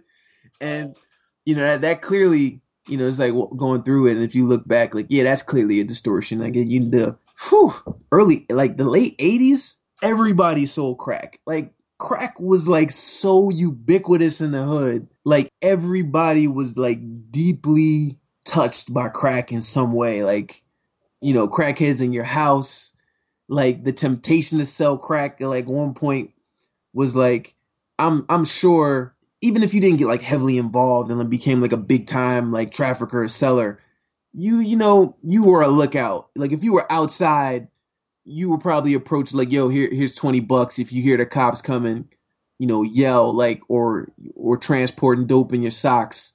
Like it would be extraordinary if between like Dre, Ren, and it really, none of them were even really implicated or involved in like any other like street shit or drugs or any illegal activity. No, my impression from people who criticized the historicity was mostly they left out stuff about like domestic violence and abuse. Oh, sure, Yeah. and that's like extremely well known that that Dre was like a woman beater, So I mean, even on Wax, like in the Eminem song, the Guilty Conscience, he's like, I'm gonna take advice from the woman that smacked D Barnes. That's on Wax. Like it's known, it's like talked about. So for him to completely gloss over it, yeah, it does hurt like some of the credibility. So it does hurt the credibility. I will say, however, in defense, that when you have two of the top 3 actors producing the movie, with Ice Cube and Dre being executive producers, right, it could have been so much less realistic. I mean, for all the flaws, they did go out of their way to make all of them flawed, even if we didn't see all the flaws. And it was a pretty, I don't know. I mean, they definitely made Eazy-E out to be like totally manic and crazy, but they did make him have a good heart despite whatever problems they had with him in real life, right? I don't know. What flaws did Well, just with women and drugs and just, breaking shit and just being immature and, All right, so like Cube, like where they kick the naked chicks out of the room and stuff like that. Yeah, womenizing, sure, but not just womenizing, but treating women like shit. I mean, that was the one thing that wasn't addressed in the movie was treatment of women. But yeah, I don't know. It was very enjoyable. It felt real. And, the parts that weren't real, even if you didn't know it, they, like, telegraphed it in a good way. I don't know if that was intentional or not, but it worked for me. Maybe I just knew more about it than I realized ahead of time, if that makes sense. So, yeah, I dug it, and... No, it was a good movie. And for what it... Actually, sorry to interrupt, man. I was upset there wasn't more music performance. I mean, you had the Detroit scene, and then you had a couple studio scenes, but then everything else was just character stuff, which was great. I would have loved, like Creed gave us the perfect amount of fighting, like it was just a perfect balance. That movie could have used a little bit more, almost 8 Mile style shit. I hate to say it. I'm not saying 8 Mile is a better movie, but the rap battle stuff in 8 Mile, while it was meant for a general audience, was a cool element to that movie. It's just there's so many characters, so many to divvy up the time to and they got to flesh out the 3, E, Dre, and Cube, right? Got the majority of the screen time, but and then you have like the tertiary characters. Jerry Heller was got a lot of screen time. Paul Giamatti, like, man, Kuda, has he won an Academy Award yet? I don't know if Giamatti's won an Academy Award. By the way, he has a new show with Damian Lewis that's supposed to be quite good. Yeah, he's definitely won TV awards for his John Adams miniseries, which you'd think would be so boring, but HBO did it a few years ago. It was spectacular as John Adams. It was such a cool portrayal. Realistic portrayal of the signing of the Declaration of the Independence and so forth. Oh, right. So that was great. I'm gonna look up, real quick, the American Splendor. Was he nominated for American Splendor? He has like 5 or 6. I'm looking at nominations. He's got like 5 or 6 nominations of like from. That's the thing. He's a well-known actor, but he's so respected among like the highfalutin film critics, like all the film critic circles. I mean, for Sideways, he has like 24. Actually, he won a shit ton. He won about 12 big-time film festival awards for Sideways, and was also nominated for the Golden Globes. But in terms of Academy Awards, I don't know. Yep, he was nominated for Cinderella Man for Best Supporting Actor, nominated for Golden Globe. I'm not seeing John Adams here. Maybe these are just movies. Oh, he was in 12 Years a Slave. Wow. You know what? Yeah, he was. He was nominated for 12 Years a Slave. So John Adams, he won Primetime Emmy and all sorts of other stuff for that, for sure. That was absolutely brilliant. So, also, the Rhino and Amazing Spider-Man. Let's not forget the most important award. Maybe worst Russian accent, You definitely won worst Russian accent of the year. Oh man, yeah, dude. It's doing good accents, but going both ways is so difficult. I always give English actors a lot of credit for that. I mean, Chiwetel Ejiofor is a perfect example. I mean, he had to not only talk like an American in 12 Years a Slave, he had to talk what like a semi-well-to-do black American during the slave times would talk like, you know. He's excellent at it. Christian Bale's good at it. There's a lot. But anyways, we're getting a little far afield here. So, you know, I guess we'll just wrap up with Creed and kind of bigger issues. We've been avoiding the elephant in the room, the giant elephant, the woolly mammoth, which is Hollywood racist? Or let me rephrase this. Does Hollywood have a race problem beyond the obvious one, beyond the list of, you know, winners or people who are involved, would you say? Well, Hollywood is in many ways a reflection of America, and you know, America still has issues that it needs to work through. And you know, we have a black president right now. You could say like the same way we have, you know, the majority of nominations have been in the, you know, recent past. So there's definitely progress. There's definitely in Hollywood in terms of just more, I guess, more access to minority filmmakers. I mean, certainly the internet is allowing people to probably get more experience and more accessibility to the medium than ever before. Like I don't know where Ryan Coogler came from, but to be like, you know, his second movie. And, you know, just it's astonishing. You know, really excited about him. That dude's 29, which means he was 25 when they were doing pre-production on Fruitvale Station. So at 26, he's like, or, you know, 25, he's like, yeah, I'm going to pitch. This is before he's even made his first movie. Yeah. I'm going to pitch the Rocky, a Rocky 7 to Stallone with like, I'm going to write it. I'm going to, you know, have Michael B. Jordan do it. I mean, it's incredible. That's called Balls of Steel. Yeah, and to make it happen, like to see it through and to be like that successful. So okay, so let's follow Ryan Coogler for a second. I want to get back to Black Panther.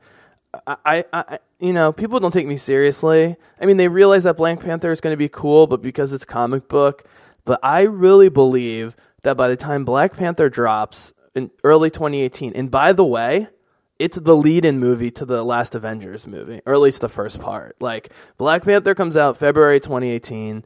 3 months later, Avengers Infinity War Part 1 comes up. So it's not only gets the benefit of being a big movie, but it's setting up the Avengers and introducing important characters and so forth. That's going to be the first movie ever with a black director with a budget of well over $200 million. I don't even know what's close. I mean, what black director has even had a $150 million budget? There has to be someone. Yikes. So we have a movie set in Africa with a black director and a black star where everyone's going to be black and African, but like a $225 billion budget and all the special effects and other production that Marvel has to offer. I mean, if that's not a mainstream like Black Power movie, then I don't know what will be. Or not Black Power, Black Empowerment movie. I don't know what will be in terms of the mainstream. Yeah, definitely, it's going to be a lot of ground being broken. I mean, is that a fair? Am I getting a little ahead of myself that a movie like that could accomplish in this day and age, where the line between like, you know, blockbuster and non-blockbuster movies is fading a little bit in some ways? And I mean, as much as you know, your all your shade thrown at Mad Max, you know, I think, you know, the recognition of Fury Road as a best picture is like showing that, you know, movies can do both now, where it can kind of have that popcorn, you know, really. But I feel just Creed does that better is where I keep coming back to. Well, I mean, Creed is a more well-rounded movie. It's a more it's a much better movie. Let's be honest. It's better at being well-rounded. It brings more to the table. Like what Fury Road does, if it meets and exceeds every goal that it had to do. I mean, Creed had more on its plate, and yeah, it's probably a better. You could say it's better. It's more fulfilling of a meal. You know, like Creed is a Big Mac. A 7-course. No, Creed is like a 7-course. I'm sorry. I thought you were gonna say Mad Max. Yeah, go ahead. No. Creed is like a 7-course Moroccan feast. You know, they're bringing out the dessert. Got the tagine going. You know, they got the tagine and it's halal. You know, you got all your bases covered. And like, you know, and Mad Max is, you know, it's what do you want to compare it to? A Big Mac? I wouldn't say Big Mac. No, it's better than the Big Mac. Let's say it's a Bobby Flay burger. You know, you're going out when Bobby Flay Burger Palace was hot, and it was like, oh, you know, this is like something geared to the mass market, but you know, it's stamped by a visionary. You know, and all right, I'm gonna point out 2 reasons other than just filmmaking that people have both openly said is a reason they love Mad Max and is affecting people subconsciously. You ready? The first one I'm going to dismiss easily, which is Charlize Theron, who is a very subpar actress. I don't understand why she's famous. She was not good in that movie. She's Tom Hardy with 5 lines. You like Monster, son? Monster. No, it's terrible. Did you? Oh my God, she's so bad. She was ugly though. She was so ugly. See Prometheus, man. She's just not a good actress. Now, when she was just playing the badass Furiosa or whatever, she was fine. But when she had to actually emote and like cry or show emotion in that movie, it was absolutely terrible. It was terrible. But the second reason people say they love the movie so much is they're sick of, you know, all the CGI and all the special effects, and they love how practical it was, and blah, blah, blah, blah, blah. You know the problem with that is, I've seen the behind the scenes on Mad Max, and there's a shit ton of CGI going on. You know, just because they blow something up doesn't mean it's not being enhanced and all sorts of other stuff going on at the same time. That really bothers me, personally. Yeah, you sound bothered, Jesse. I'm very bothered. It's nihilistic. It's boring. It's one long chase. Tom Hardy doesn't even get to do that much. And, you know, I just don't understand it. But, you know, there's always going to be movies like that I just don't get. So, you know, maybe I won't get The Revenant. I don't know. At least I know I love the director and stars in The Revenant. But, you know, I just think people are coming up with sort of rational reasons to like Mad Max. I'm not making any accusations of you here, but I think deep down people need a little Joker. They need a little nihilism in their lives.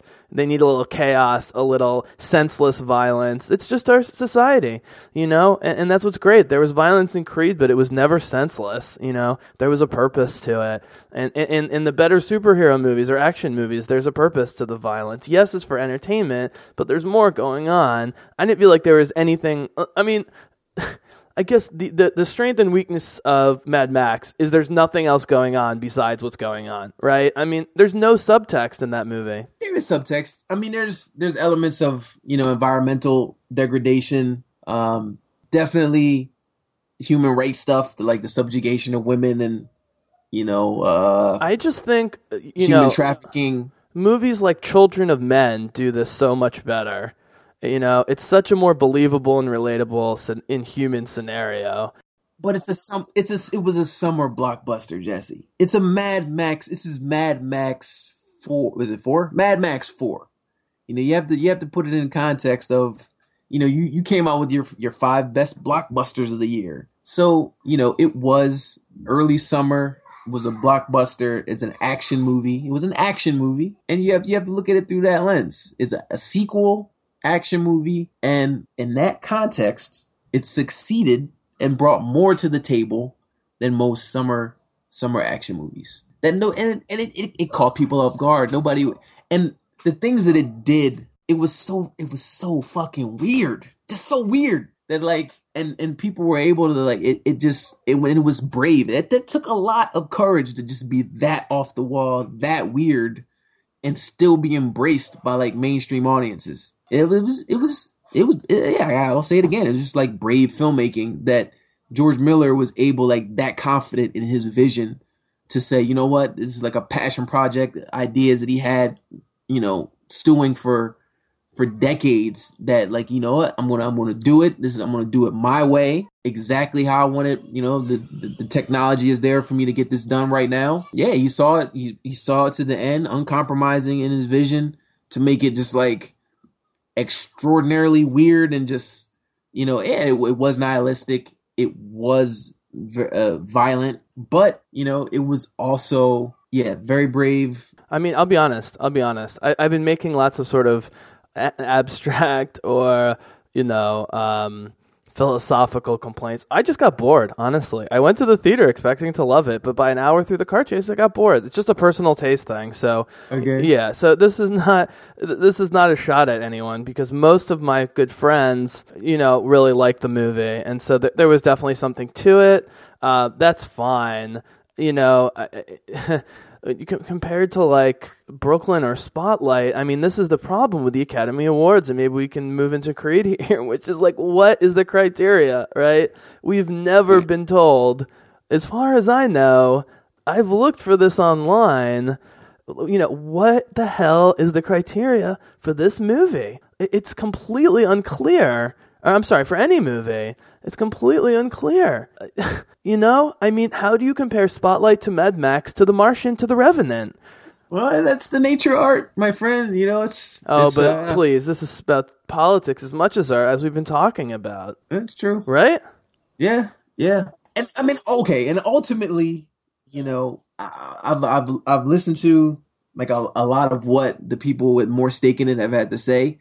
Like Ice Cube, he basically said, I don't make movies for an award. He didn't produce it for the accolades, and asked if he wanted to boycott the awards or his feelings on it. He said something to the effect that, look, I never go to the Oscars. Like, it's not something I ever really was interested in. So I can't boycott something that I never planned on going to anyway. So yeah, the Academy is out of touch. They're like trending into being irrelevant, by their omissions this year. It's a stroke of genius on their part that they have Chris Rock hosting the thing, and it's probably going to call them out on all of it. Yes, he's already written that he's rewriting the whole thing. Yeah, so it's probably going to make for some like maybe their best ratings or like most compelling reason to watch that we've had in years. Maybe that's their plan. I don't know. I mean, I don't know if you saw the the Golden Globes. Yo, Ricky Gervais was just ripping folks the whole. I know, it gets good ratings. Speech.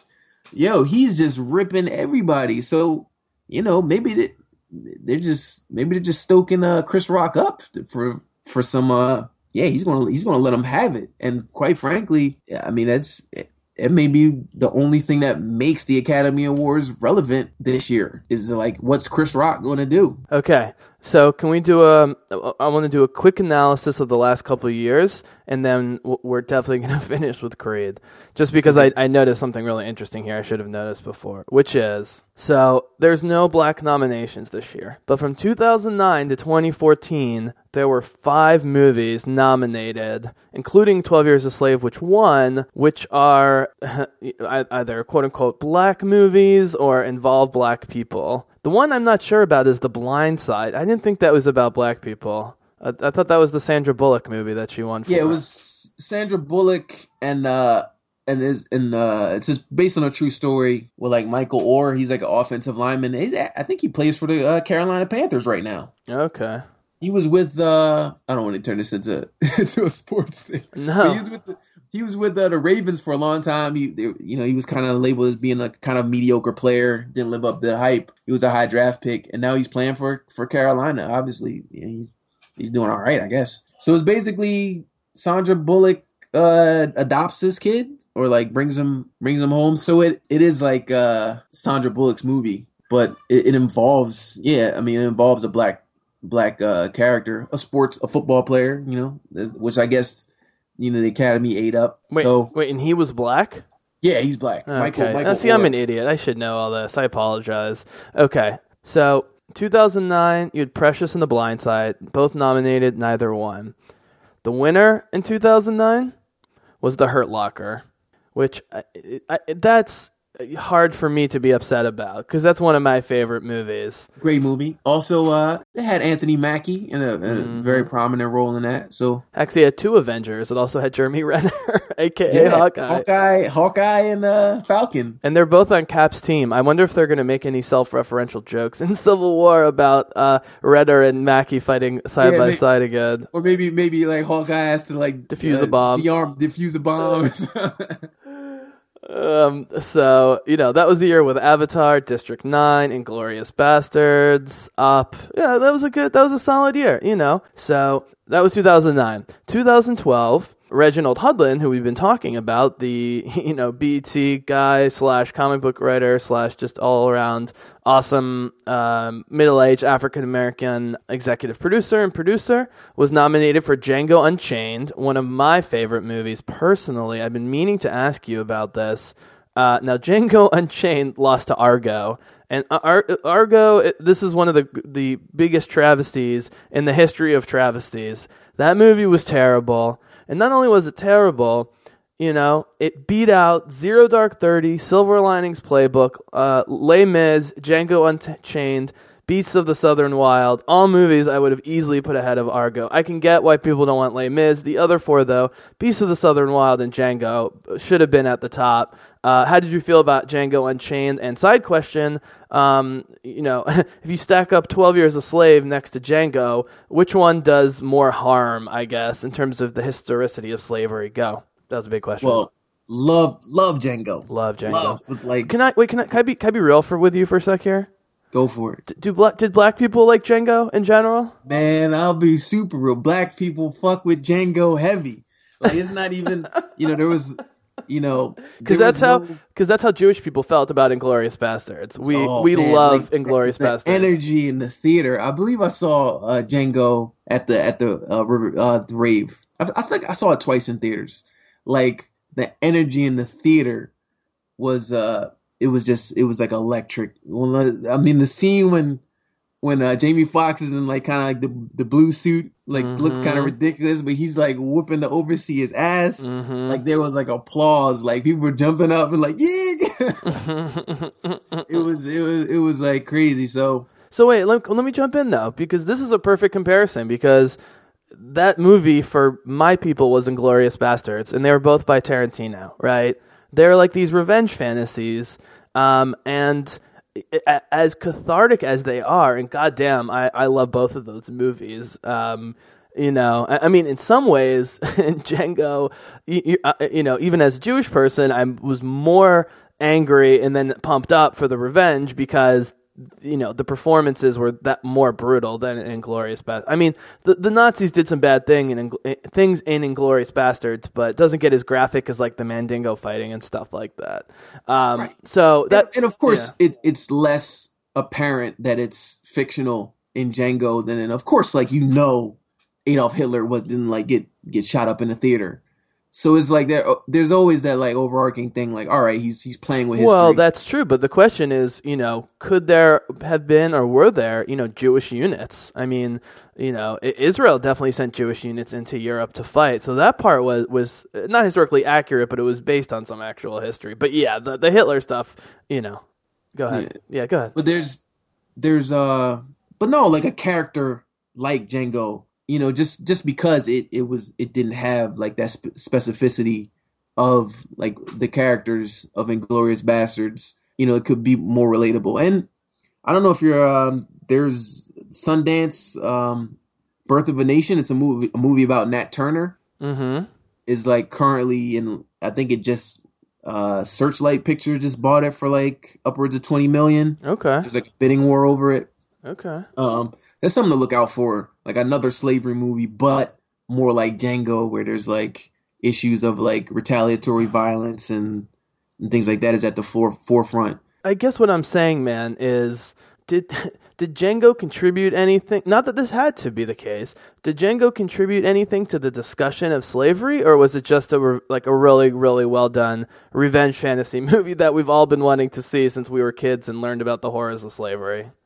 It was, man, it was cathartic. And honestly, there's a good amount of like slavery fatigue in America in the black community, where it's like that was like thrust back into the limelight with 12 Years a Slave. Like we saw roots. I remember like one time no, we have like that's our like our documentary history is that narrative, and we've seen a lot of it. So that we're at the point where like we're at a certain like fatigue with it, that like it's painful. It's painful to watch. So yeah, Django was a much needed, just like it was a cathartic. Yeah, because I grew up going to Jewish day school through 8th grade before I transferred to public school.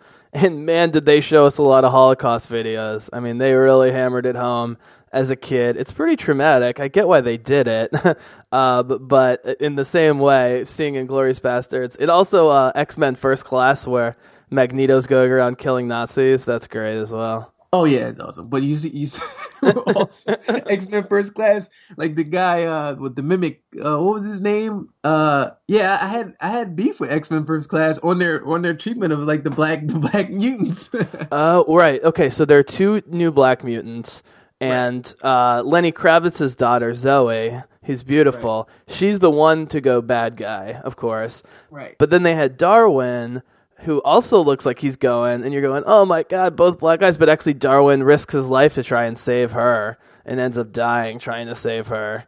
But just in that, race was completely, it took place in the 60s, and X-Men always had that role of being like a surrogate for like kind of like the racial issues, homosexuality, in the comic book world, Jews, blacks, homosexuals, right? Any oppressed like minority group or fringe, a group that's pushed to the fringes of society. And there it was like in the 60s, and it addressed like anti-Semitism straight up, but it never addressed like the elephant in the room, that like here are black people in the 60s. And that is why Black Panther is gonna do all of these things. I think we're finally gonna hear some race talk. They're going to have to be restrained because it's Disney and it's Marvel.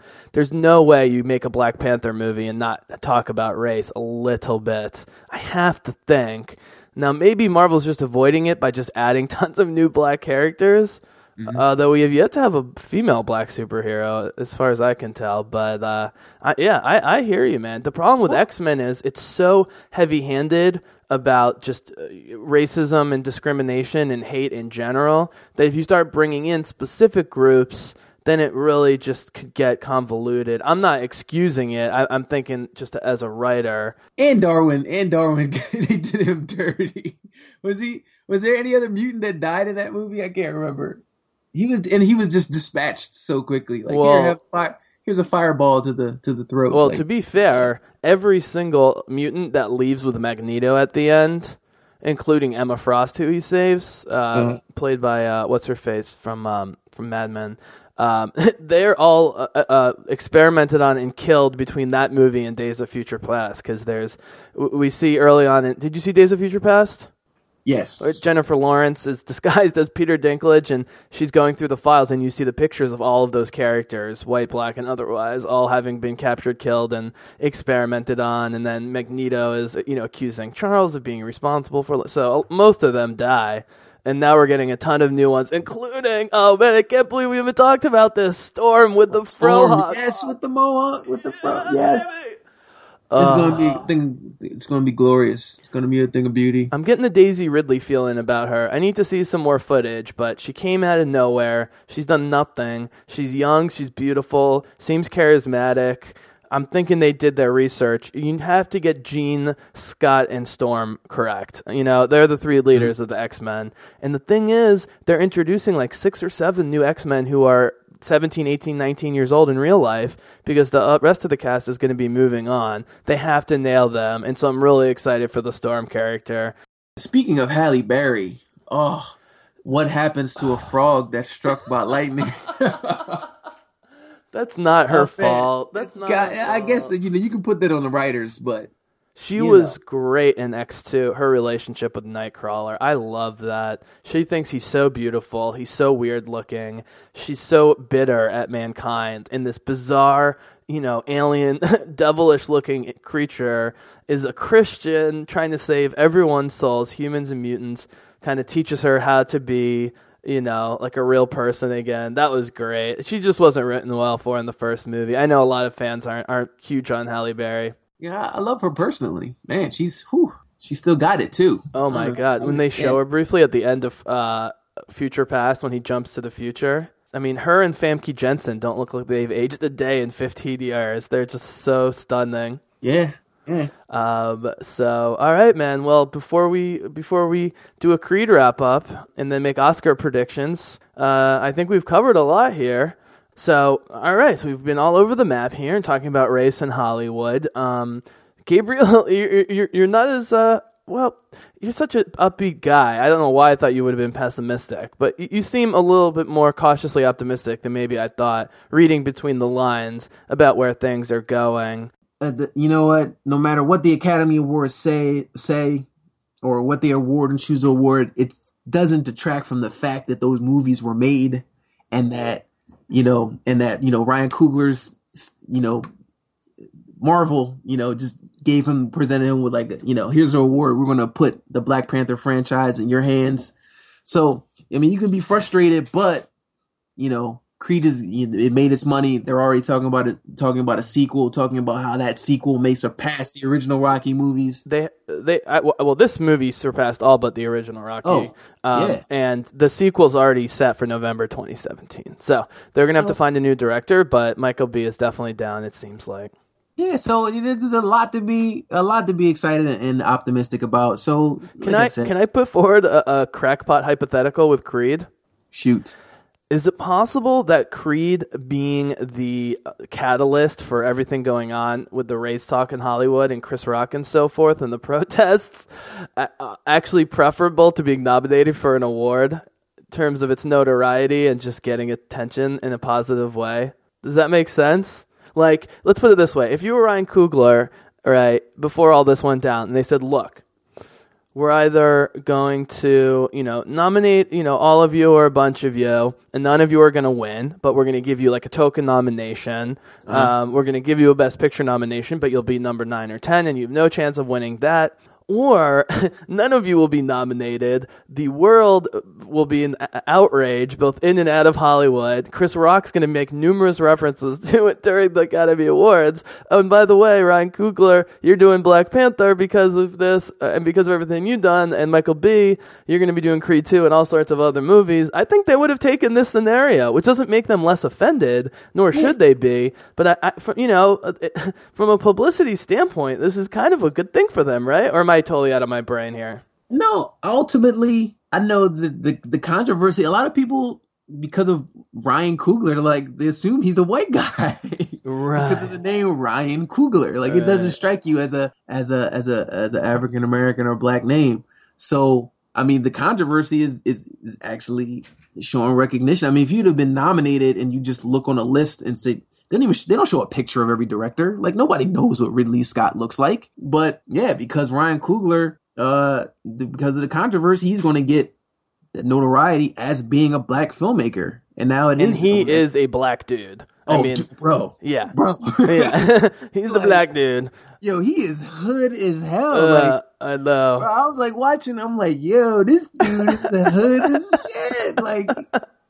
Yo, I can see why he came to Philly and really understood. I have a theory, if there's a portal in space time that can connect two places, it's Oakland and Philly share such a link. There's really that's a good point. That's interesting. Yeah, if you I was in Oakland a couple of summers ago, and I was you know what, this place makes me feel it's got a real Philly feel to it. Yeah, so for Ryan Coogler to really come to Philly and really get how Philly works, it makes perfect sense. And then once I saw his interviews, I was oh, I get it.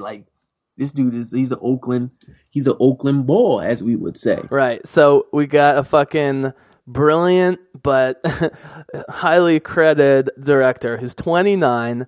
Now had 2 acclaimed movies, the second of which made a ton of money relative to the budget. And I mean, the great thing is, You know who's really most outraged, or who is also most outraged? It's not just the black and left wing black and like radical publications. It's like the New Yorker and the New York Times. I mean, the New Yorker and New York Times have been writing numerous articles about how egregious this whole thing is, and they're supposed to be like, I mean, you'd think sort of part of the problem. So everyone respects him, and then you take this guy who, by the way, is 29 from the hood in Oakland, give him $225 million to make Black Panther. I mean, that's amazing. That's amazing. I mean, he's the youngest of all the Marvel directors. It's nothing to do with his race. He's just that talented. No, but it's clear that Marvel was trying to get a black director. Oh, that was a non-starter. It had to be a black director, black lead. It would just be weird otherwise. Well, no, it's like with all black cast in Africa, and then like it would just, and then the one white guy there calling the shots. Like it would make for just like trying to to give it an authentic feel of like African black experience, and not have it be a black person like oversee the creative direction of it. Wouldn't really work. Got it. So it had to be. It kind of had to be a black director. So it'll be interesting to see if Luke Cage on Netflix is directed, or showrunner is black. I don't know if you know what I'm talking about. Do you see? Yeah. Do you see Jessica Jones? I'm about 2 or 3 episodes in. Oh, nice. Just wait. It's about to hit a roller coaster. It's great. It gets better with each episode. It's intense, man. It's intense. So the guy, Luke Cage, even before Jessica Jones came out, they were planning on giving him, it's like a team of 4. It's Daredevil, Jessica Jones, Luke Cage, and some dude named Iron Fist. I've never even heard of. Iron Fist. Yeah, it's the Defenders. They're gonna call it. Yeah, and then they're doing a Team Up Defenders movie as well. But they were all supposed to be one-offs, and they've already, 2 weeks after Daredevil came out last spring, they ordered a second season. They've just ordered a second season of Jessica Jones, so that's doing great. Anyways, back to Creed.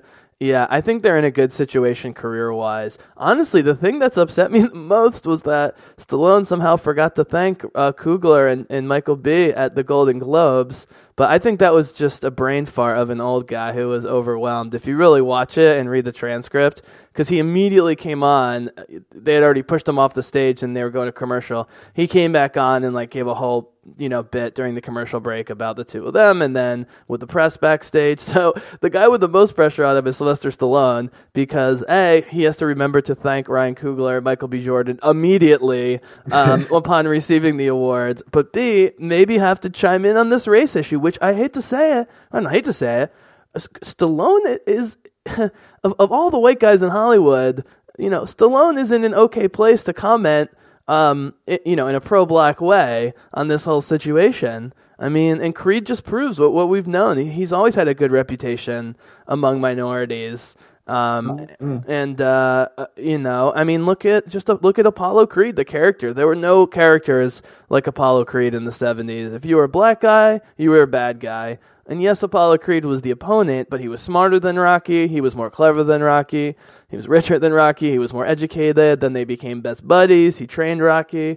I mean, he was way ahead of the curve. Stallone That's was. probably a product of Sylvester Stallone's own experience in Hollywood. He was being typecast as like a mugger or like a goon in every role that he was in. So he was like, you know what? I'm going to like bring humanity to a character that would normally be that. And, Rocky was like a kind of a tough, like a street tough or whatever, but sure. I'm going to give that character depth.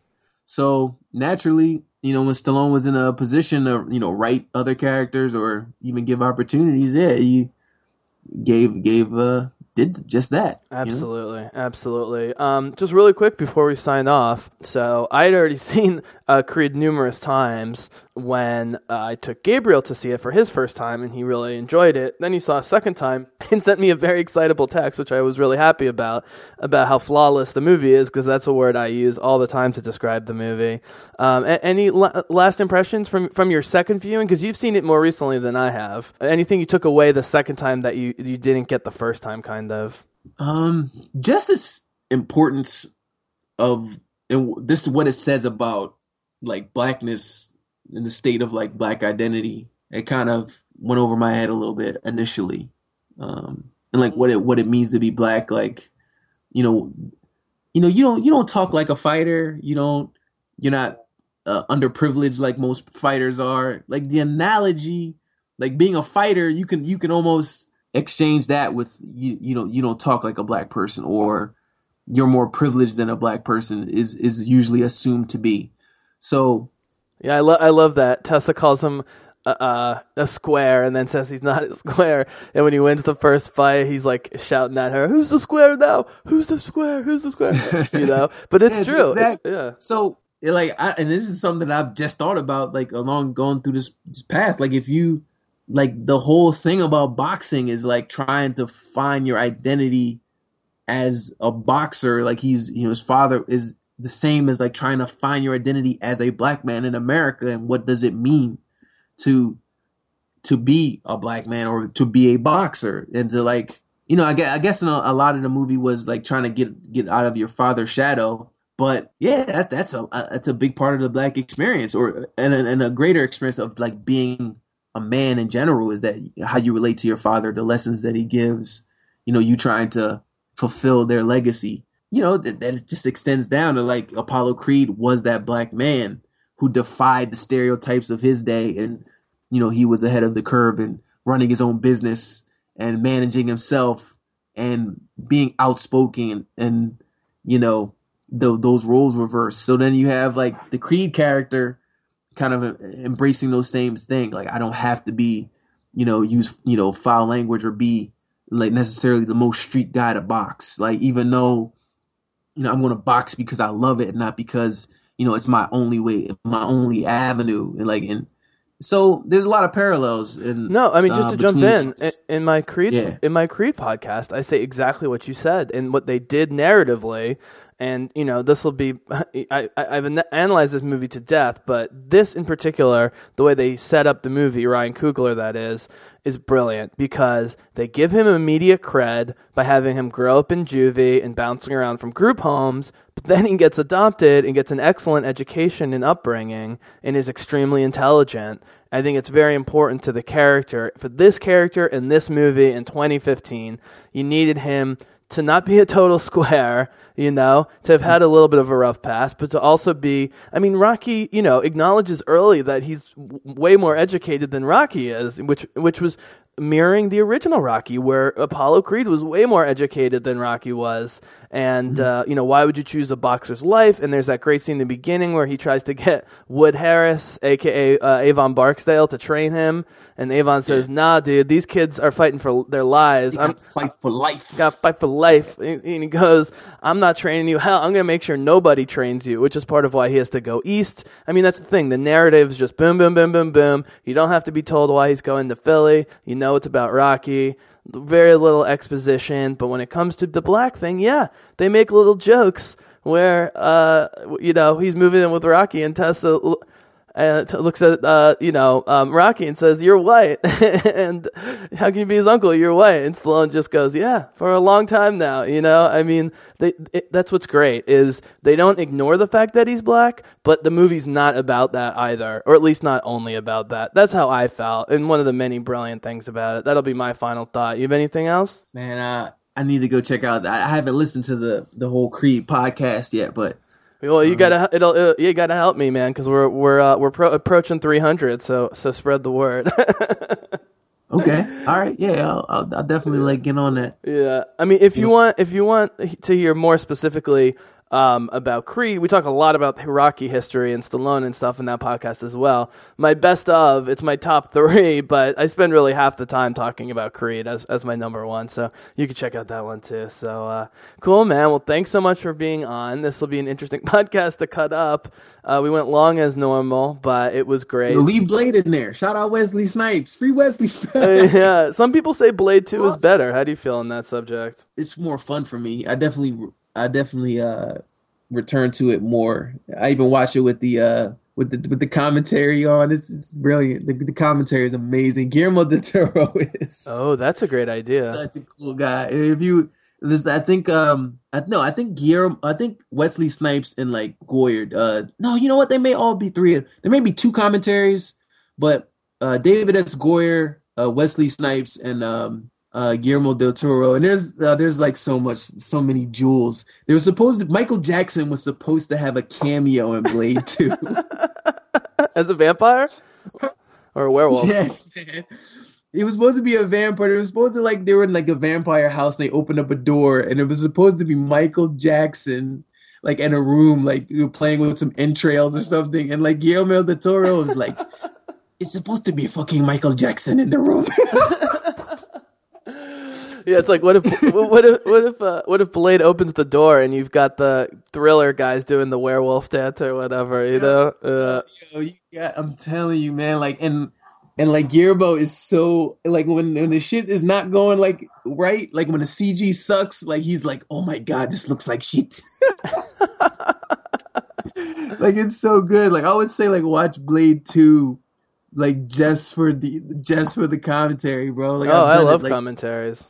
Oh man, like he's awesome. It makes like and the movie does have its flaws, like when and he calls them out, like All right, man, Bizzlecast listeners. Yes. Signing out. Yes. Everybody go get on that Inside Out. Yeah. Yeah, and dude, congratulations on co-contributor status. I'll try and get you some superhero-related memorabilia as a thank you. All right, Jesse, peace. All right, peace out, Gabe.